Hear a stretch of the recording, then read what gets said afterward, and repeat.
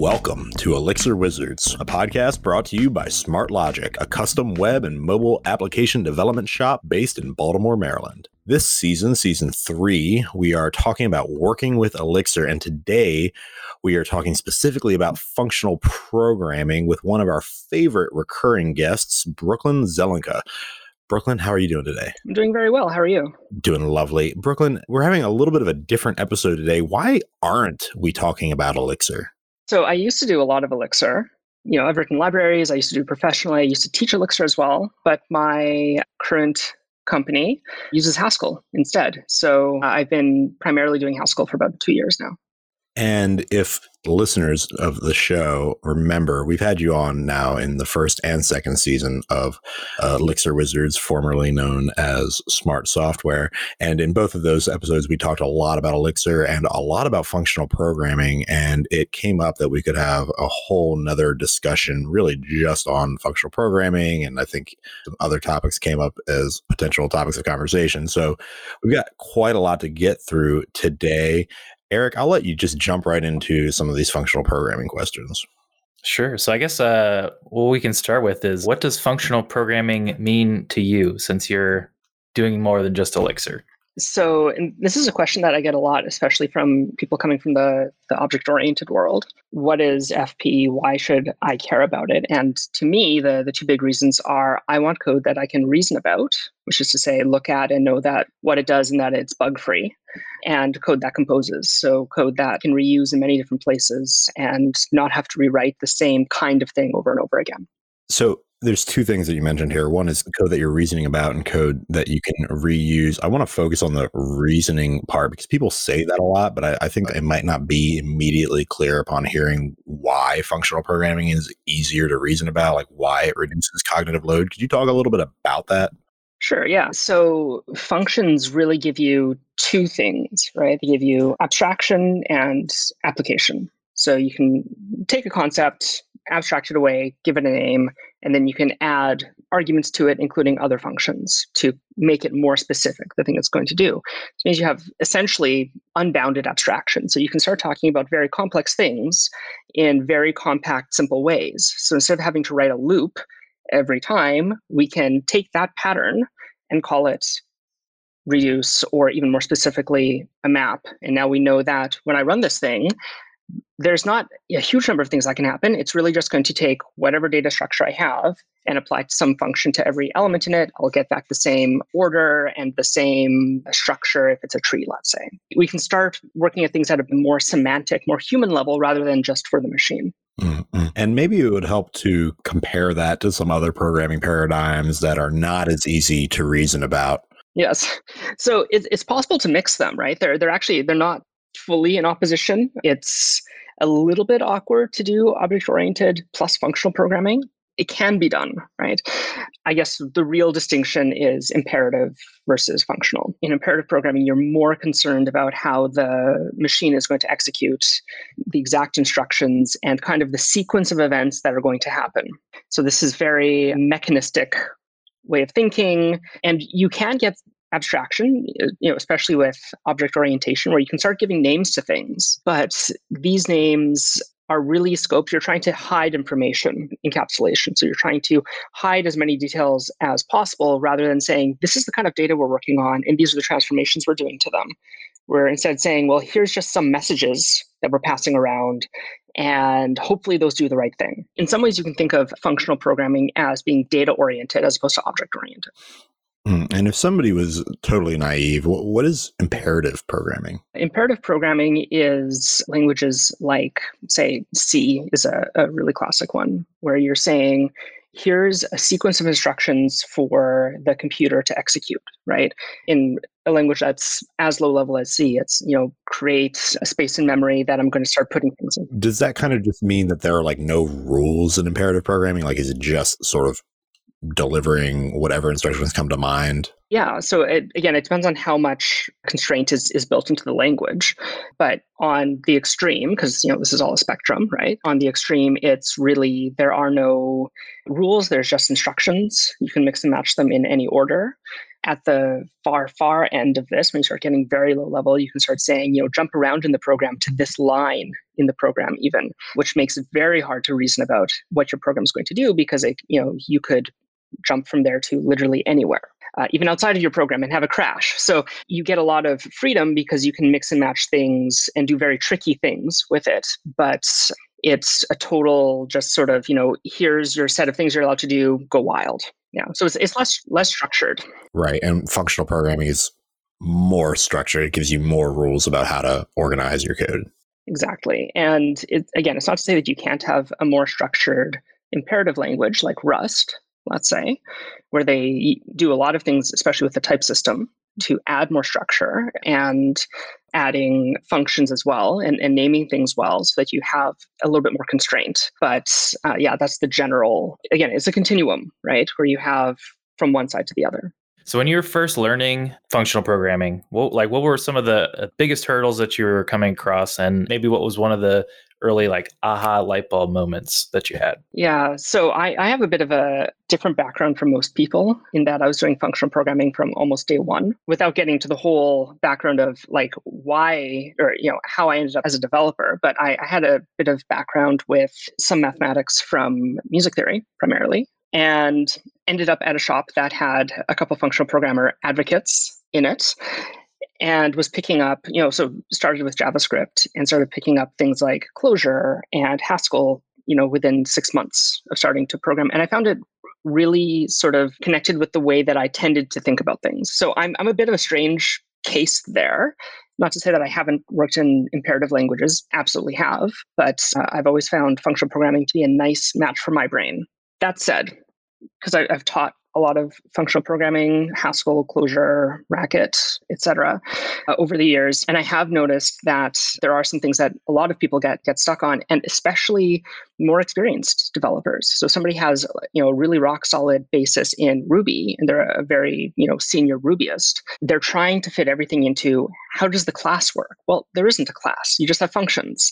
Well, how's that even going to work, right?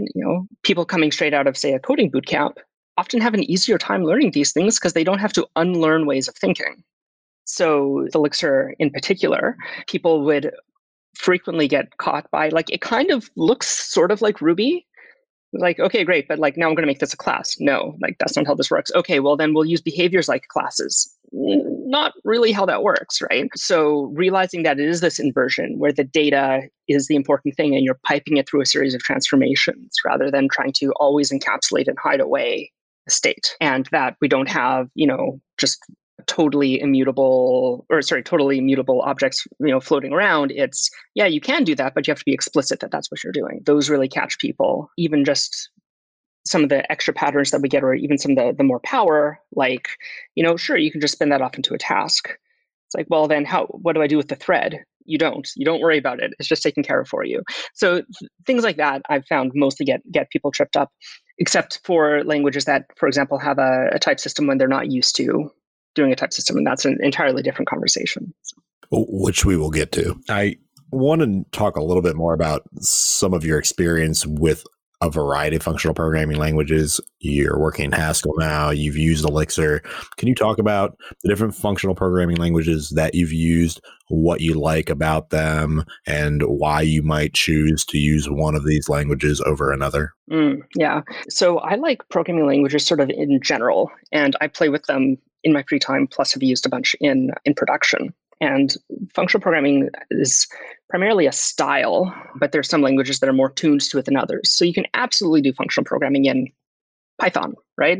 Totally doable, becoming very common in JavaScript. But the languages that are really sort of aimed at it, obviously Haskell, which is the one that I'm working in these days, which is really aimed at making sure that the code does what it says it does and isn't going to have runtime errors, or as few as possible, so that the code will compile and then things ahead of time. Elixir and Erlang, which are, again, it's the language and then the ecosystem, right? So it has an ecosystem that's very aimed at concurrency and distributed systems, and especially Elixir at user friendliness, which you don't really see a lot in functional programming in general, right? To some degree, but especially Elixir, very focused on making things very friendly and nice. Elm, front-end language, becoming popular actually with Elixir people because it also has pipes, but it's a Haskell derivative. So it has a type system. It kind of looks like Haskell, but it also comes with an architecture similar to Redux, right? I'd say it's probably the opposite way around. Redux took it from Elm. I've worked in Clojure, which is a Lisp language, so lots of parentheses on the Java virtual machine. Could I stop you at Clojure for a moment? Because we recently, and we're going to talk more about Chris later in the episode, but we recently had Chris Keithley on the show, and he talked about Clojure. I think his exact words, or it was something along the lines of Clojure is like the most perfectly designed language of all languages ever.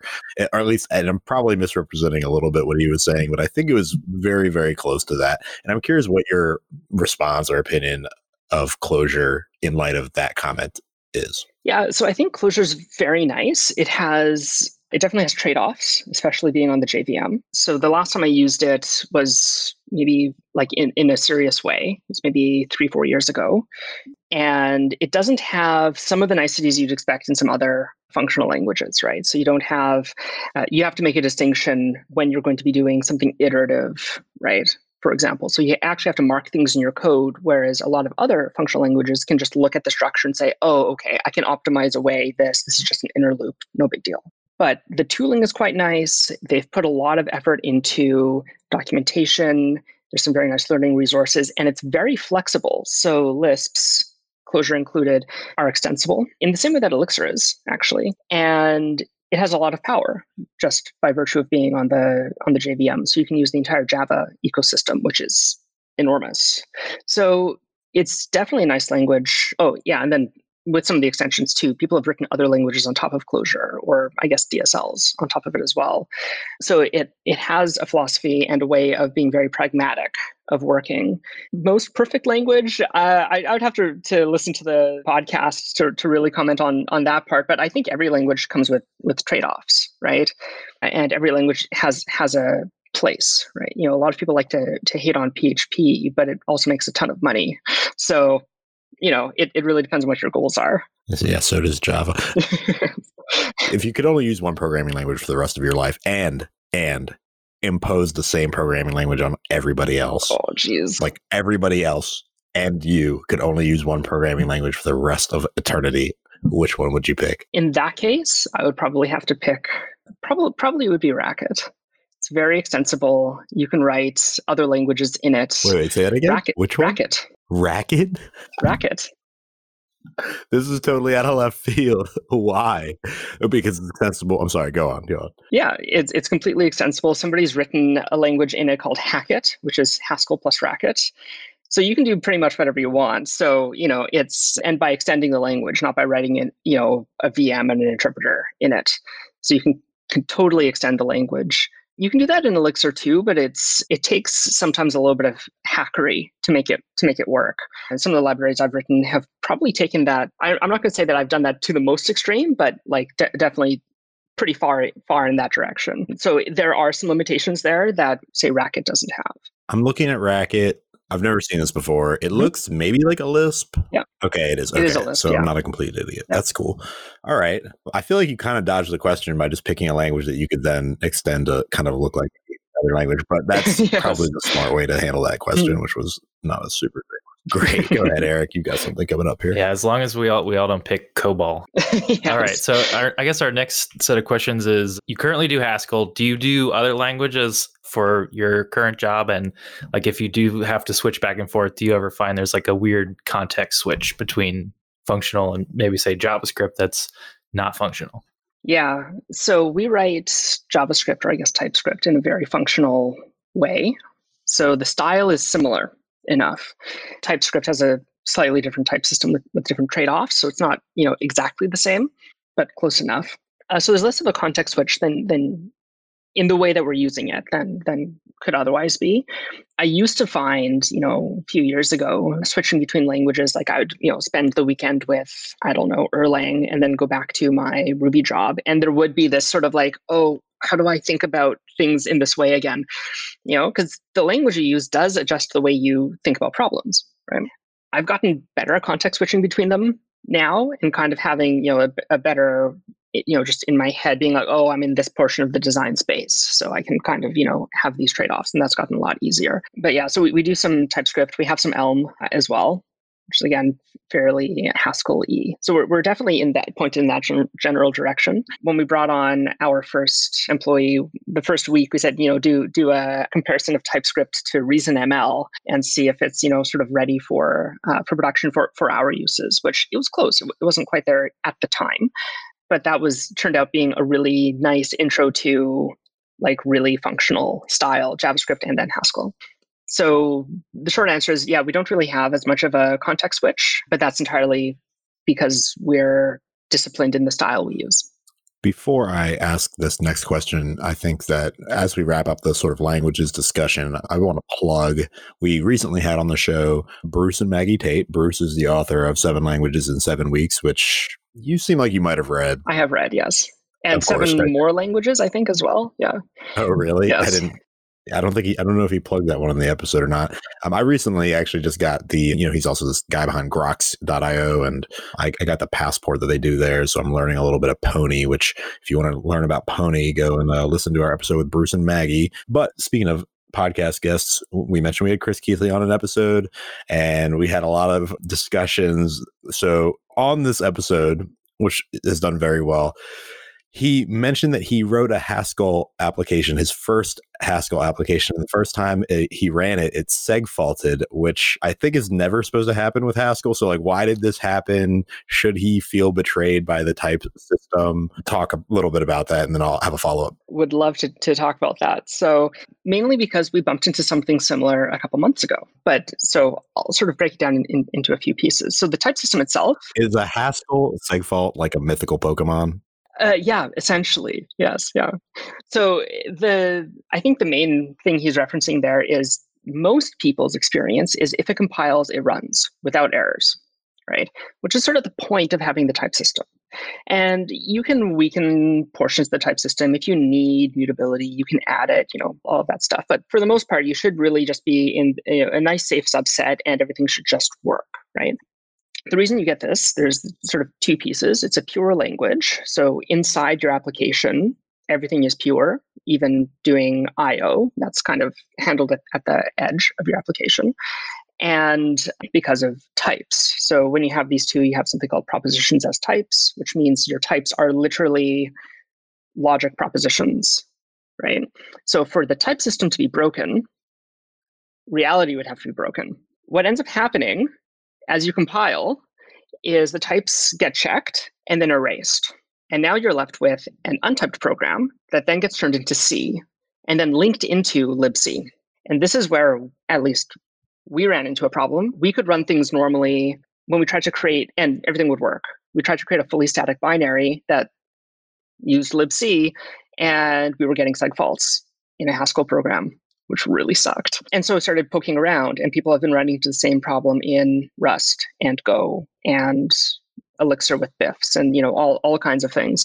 So, and then sometimes people will update libc and things will work again, right? So the type system unfortunately doesn't solve your dependencies. And there are ways around that with alternates to libc like Moozle, but that's getting a little too deep. So in that case, my guess. Let's get deep, because I feel like libc comes up a lot as an issue for a myriad of different applications. People just have trouble with this particular dependency. What is it doing? What is Moozle as a alternative? Let's just dive into this, because I feel like it might help me in my job. Yeah, absolutely. Okay. So when you're compiling something that's going through C, which is a lot of things, you tend to link in some existing libraries, and libc are those shared libraries, right? So GCC is the compiler, you link in these shared things. So even when you're building a static binary, the question is, which is to say something that all the code is included just right in the executable. The question is, how static is it? Because they assume everybody has libc kicking around. Is it the right libc? We don't know. So we were building, a static binary on one person's machine, but somebody with an older version of Linux couldn't use it because they had an older version of libc, which is not supposed to happen with a static binary. So there's this alternative thing called Moozle, and the workaround is you stick your build environment in a Docker file that uses that instead of libc, but it's not compatible with libc, so the entire system has to be Moozle instead of libc. And it's built specifically for doing embedded systems. So it doesn't assume that you have these libs kicking around. It just compiles everything down into a single binary, which is a pain that you have to do this workaround at all. And libc generally works, and GCC typically is good. But when you run into these sort of edge cases, it can be very frustrating. I'm going to stick with Chris for a minute because he said something else that I think needs to be addressed. He made the assertion, and this is something from ElixirConf 2019. You can go listen to his talk. He made a very bold assertion that for most engineering problems, static typing is unnecessary and a hindrance to development velocity. We got him to double down on that opinion in our podcast with him, so I'm pretty confident I'm getting this one right. We, from our previous conversations, guessed that you would disagree with this. Can you give us the counterpoint? Why is static typing maybe not a hindrance to most engineering problems? Yeah, so static typing really depends on which type of it. So I agree in the case of, say, Java static typing. Just frustrating, feels like it's getting in the way. When you have algebraic types, so something like what you have in Elixir or Rust, or sorry, not Elixir, Haskell, Rust, or Elm, that can be more helpful. Actually, Elixir does have a limited type system in Dialyzer, right? So you can put type specs in, and those can be helpful, and they help to define the interfaces for your functions. There's an entire, have an entire other conversation about just type systems if we really wanted to, right? And I do want to just get clarification on one term. When you say algebraic types, like what does that mean in opposition to what? Yes. So you can have just regular, sort of nominal types where you have, say, strings and integers, and that's kind of it, right? You have these very specific things that are available in your language. You might have a class that has an interface on it, and that's kind of the end. And it's very constraining. You can't really do a whole lot with that. And it's, I can't match int64 with int32. It's like, okay, I've got to go and change the, coerce from one to the other. And it's just more of a pain than anything else. With algebraic types, you can create your own.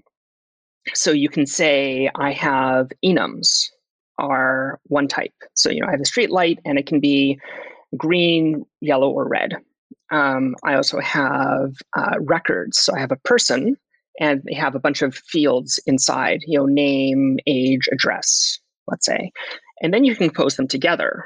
So a person has an address, and address is a type that lives elsewhere. So now I can have functions that work on address and that work on address inside of a person. And we can also do that switching logic, just like, street light is red, yellow, or green. We can say, this is an error or an okay case. And that's going to force us to handle both sides of that branch. So the way we do that case in Elixir is we, do a tuple with okay and error, and maybe other cases. What a type system does is says, when we're doing this case switching, we know how many cases there possibly can be. You're not missing any cases. You have to handle all of your edge cases. As a concrete example of that, a few years ago, we were calling out to an Erlang library. I'm trying to remember what exactly it did now, but the documentation said, here's the different cases that can come back as tuples. And they had different lengths of tuple and a bunch of different things. But there were some undocumented cases that would come back too. So we were having runtime errors in our code. So that wasn't great. So we created a catch-all, and then we would discover the extra errors over time. So it's workaroundable. People often say that having an untyped language is easier to iterate on because you're not having to, quote, fight with the type system. But it depends on how you use it. So yes, the type system will tell you, no, you can't do that, but it's preventing you from writing a bug. So you can also see it as having a conversation with the compiler or a conversation with the type checker, and being able to really, again, with this, being able to reason about it and understand the code that you have in front of you, you can look at the type and say, oh, these are the cases I have to handle. This is the kind of thing I'm going to be dealing with. These are the only kinds of things it can do. It's only able to look at query users. It doesn't have unfettered access to the entire database, right? I know this is restricted to queries. So you get a lot of understanding about your program and a lot of reuse because you can also put some abstraction in your types as well and just have variables in there that have to line up. So is there value in untyped languages? I know that there's a couple attempts right now at adding a full type system to Elixir. And people often approach me about it, like, what do you think about this thing that's happening in this lab over here, right? Like, well, I think that's great. That's useful. I think there's absolutely space for untyped, or the other term is unityped languages. But I think it's mostly a matter of preference because it's a trade-off. Do you want to do more in tests, or do you want to have more of it in proofs?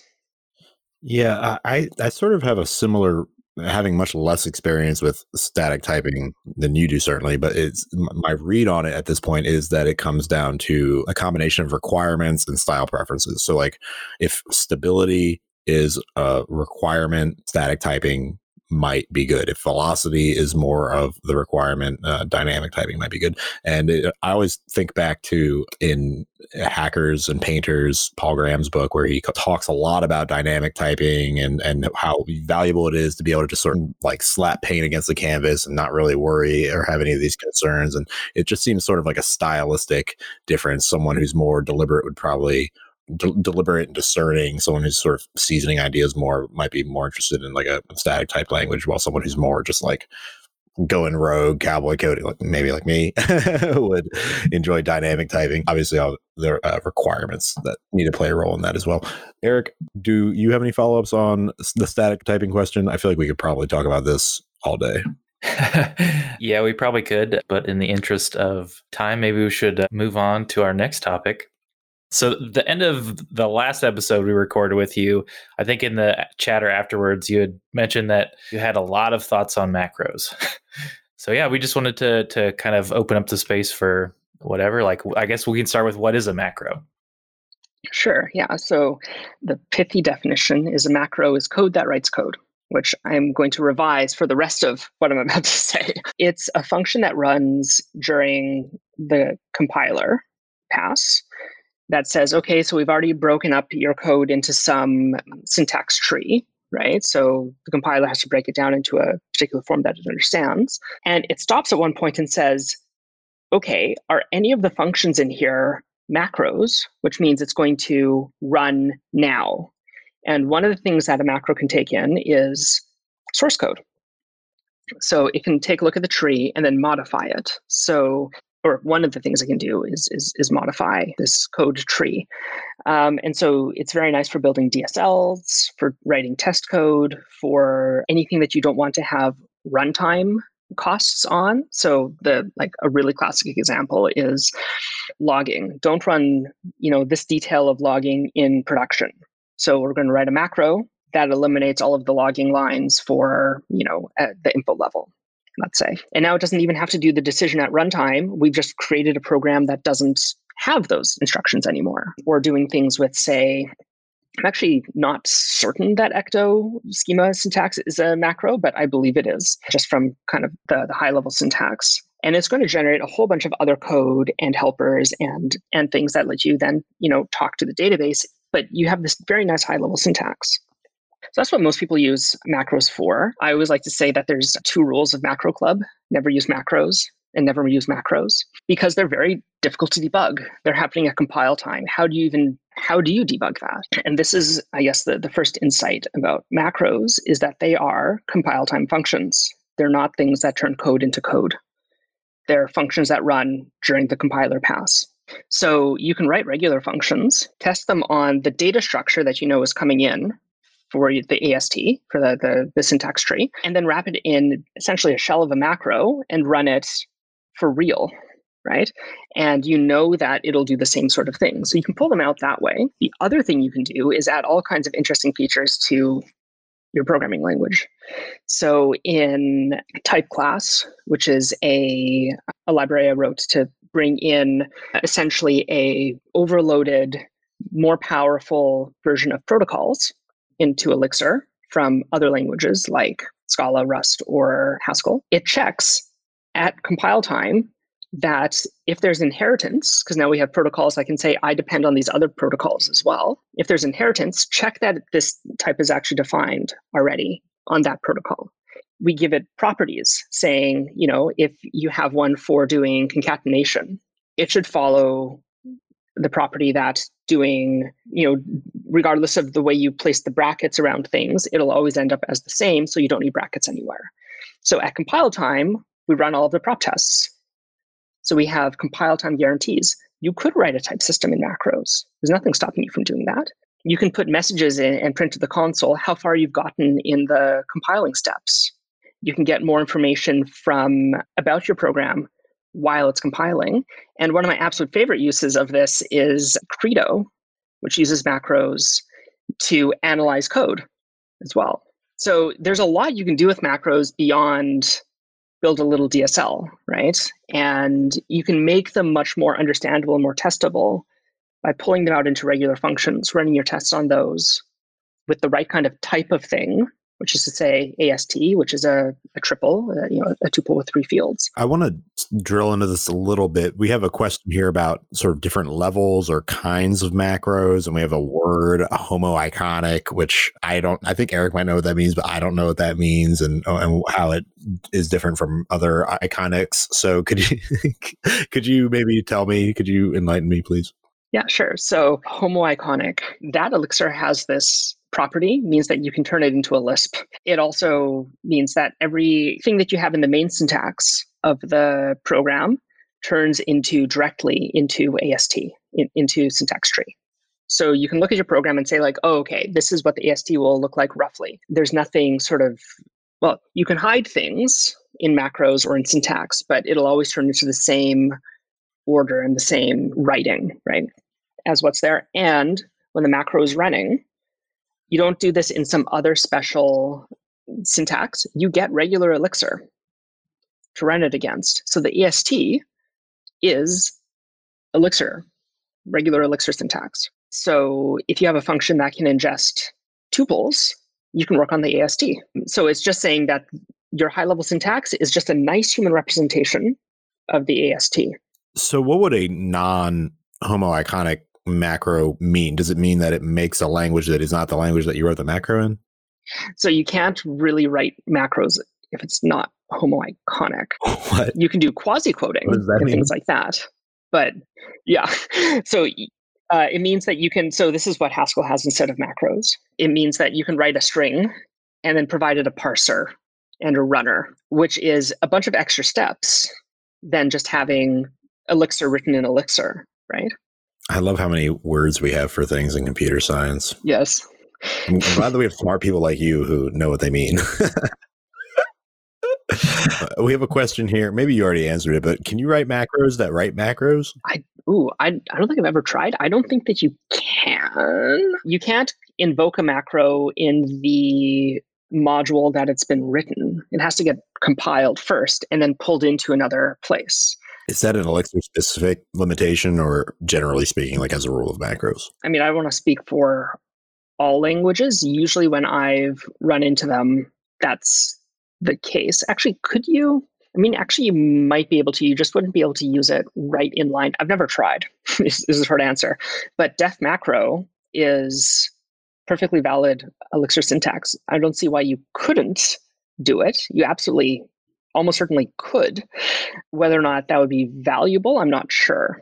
I would love it if one of our listeners would make an attempt at this and report back to us on Twitter about the outcome. And hopefully, it would be even better if you could find a useful reason to do it.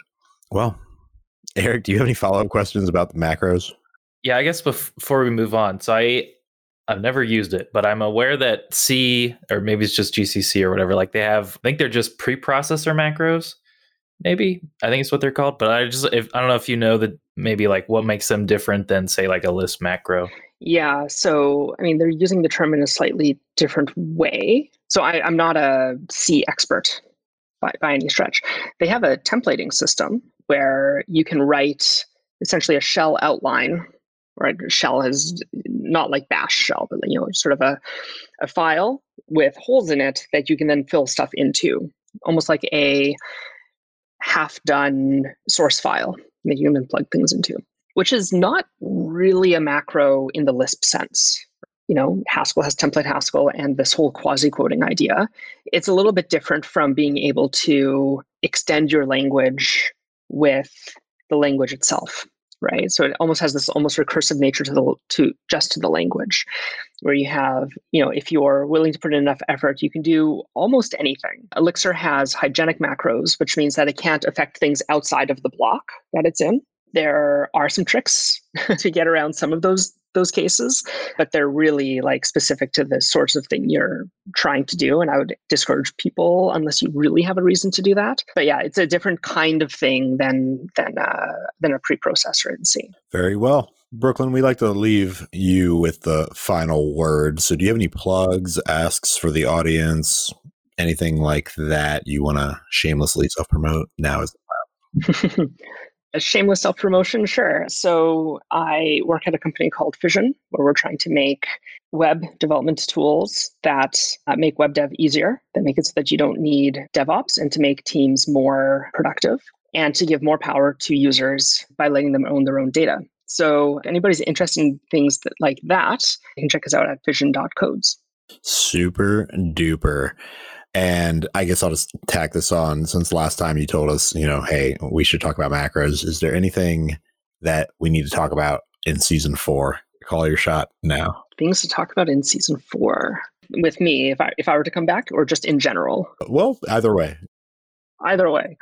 Specifically about you, for sure, because, we're going to have you back on, Lord willing. But also, if you have an idea about generally speaking, we'd love to hear that too. I would love to hear people talk more about application architecture in Elixir, which I think is a lot of people just kind of use, say, Phoenix, and they're just going to follow that. But what if you're not in Phoenix? Or what about the part of your application that isn't the web? Eric has done some innovating there, at least in our organization. And we tried to get it included, like, how there's a web folder and it's usually labeled like application name _web. We really were trying to lobby to get that just shortened to web. They didn't want to do it. I don't think they would have accepted the patch anyway. So, because they just didn't seem like to think it was worth it. But he's done some other things too. I don't know. It's all domain driven architecture, right? Like that's what you call Phoenix architecture. That's really helpful. And what about you? When you come on, do you want to talk about architecture, or do you have something that's been obsessing you that you would want to talk about in season 4? So I've been thinking a lot about architecture lately. I just gave a keynote in Amsterdam on the 3-layer architecture and porting that into Elixir, and essentially how people can add a protocol, quote, object-oriented layer a little bit more in Elixir to get more power and ability there. Something that I'm going to mention just almost as a teaser, and I'm not entirely certain that this project is going to go forward, but it might be interesting to talk about if it does, is, as I mentioned, I'm working in Haskell.